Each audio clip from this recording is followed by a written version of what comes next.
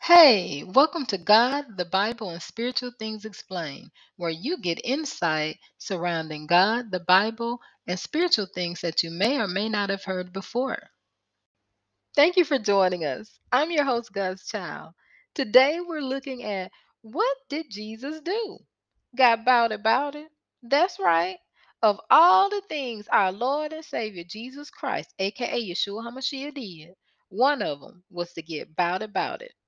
Haven't you heard this question before? What would Jesus do? Or WWJD? I know I have. And if you haven't, you might at some point, especially if you identify as Christian or a follower of Jesus Christ. However, I think a lot of people that say that and have it on paraphernalia they own don't actually know what Jesus did because they probably haven't even read the whole Bible, let alone the actual Gospels in the New Testament, which details some of what Jesus actually did while he was on earth in his human form. And yes, I did just say some because the Bible tells us in John 21:25, there are also many other things which Jesus did, which, if they were written in detail, I expect that even the world itself would not contain the books that would be written. So it's basically telling us not everything Jesus did was actually written down for us. Now, why do I say they probably haven't read? Because most of the time they only focus on a couple things, and mostly things that, in the way they put it, kind of makes Jesus seem like he was a punk, insinuating to us to be more like doormats, which is not at all anything Jesus did, nor implied us to do. Not even at times when he allowed people to do some things to him that seemed like they had the upper hand. Jesus was no punk in any way, shape, or form, and he never gives us any indication that we should be either. Nope. I don't know about the Jesus some people got in their minds, but my Jesus, the one I've read about in the Bible, got about it sometimes, and I'm reading the proof to show it. For that, let's go to Mark 11 and let's just start from the beginning for the backstory leading up to the moment when he got about it. Starting with the first verse. And as they, referring to Jesus and the disciples, approached Jerusalem at Bethphage and Bethany near the Mount of Olives, he sent two of his disciples and said to them, go into the village opposite you, and immediately as you enter it, you'll find a coat tied there on which no one has ever sat. Untie it and bring it here.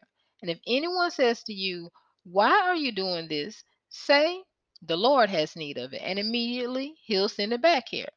They went away and found a coat tied at the door outside in the street, and they untied it. Some of the bystanders were saying to them, what are you doing untying the coat? And they told them just as Jesus had said, and they gave them permission. They brought the coat to Jesus and put their cloaks on it, and he sat on it.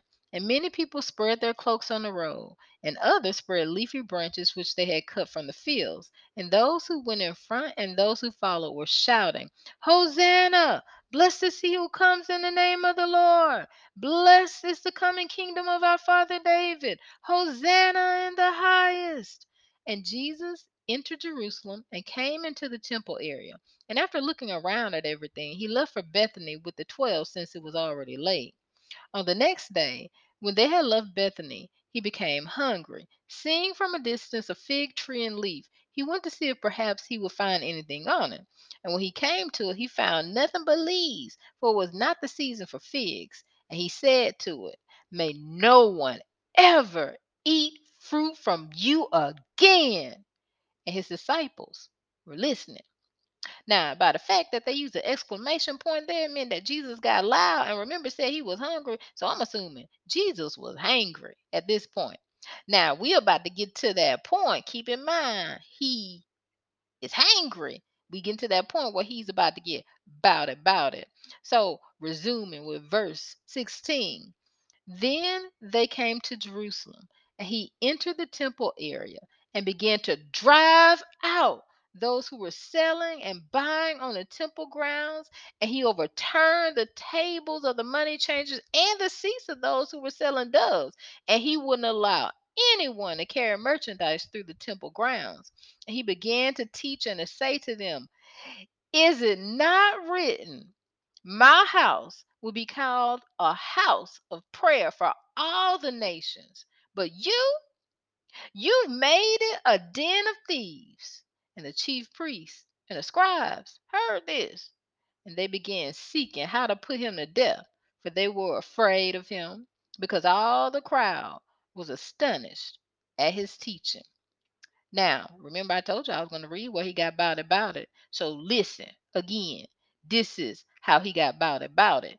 It said he put out all of them that were selling and buying on the temple grounds.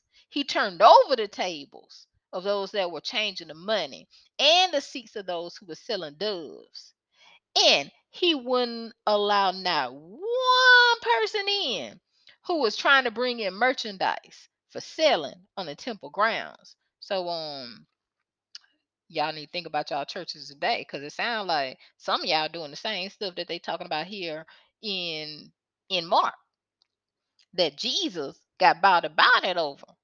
Cause I think some of y'all up in there selling dinners and all other kind of stuff that Jesus, if he was here now, he might be in your area getting about it at your church. If you doing stuff like this there, making his house into a den of thieves. I'm just saying, Jesus got about it. Now I know I mentioned some of y'all might be doing some of the same stuff that they was doing back then, selling stuff, whether it's dinners or whatever it is. But you know what?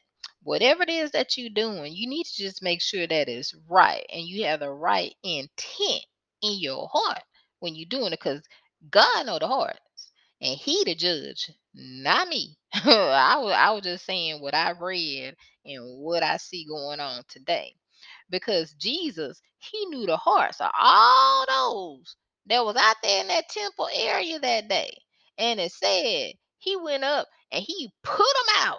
Okay, he put them out. The ones that was doing that wrongdoing up there that he saw as wrongdoing, he put them out. He turned the tables over while they were sitting at the tables. He turned the seats over while they were sitting in the seats. But notice it didn't say he hurt anybody. It didn't say he put hands on nobody. It said he did it to the things, all right. Okay, but he did put the people out.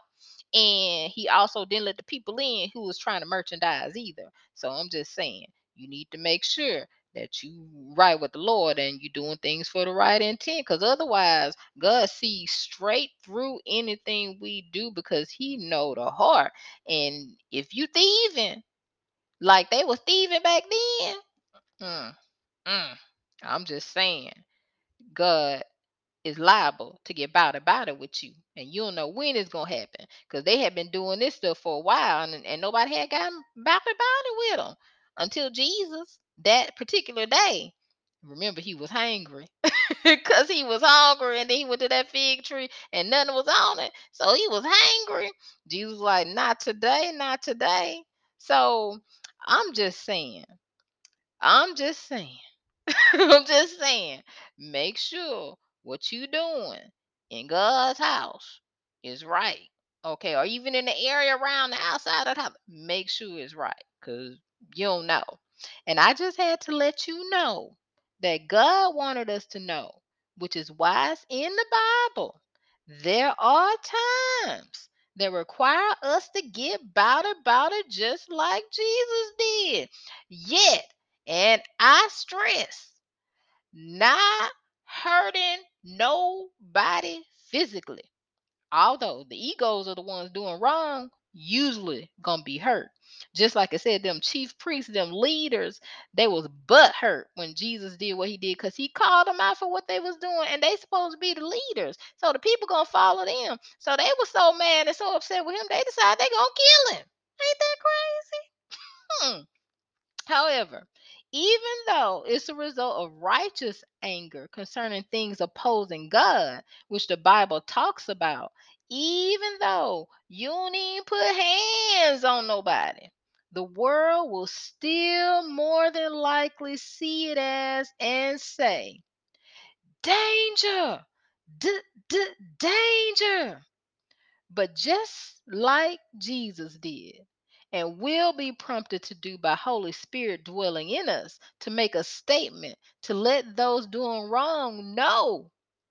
Don't do it no more. Disrespecting God the Father, I'm going to let you know. Danger. Danger. Come on. If you ain't know, you disrespecting God the Father, don't do it no more. So to answer the question, what did Jesus do? Well, we know now. He definitely got about it. And if you're a child of God, you have Holy Spirit who was sent from Jesus dwelling in you. And sometimes he may prompt you to get about it too. Not for defense of yourself, but for that which concerns the righteousness of God our Father. But don't just take my word for it. I encourage you to do your own study, pray, and read the Bible so you can know that you know that you know.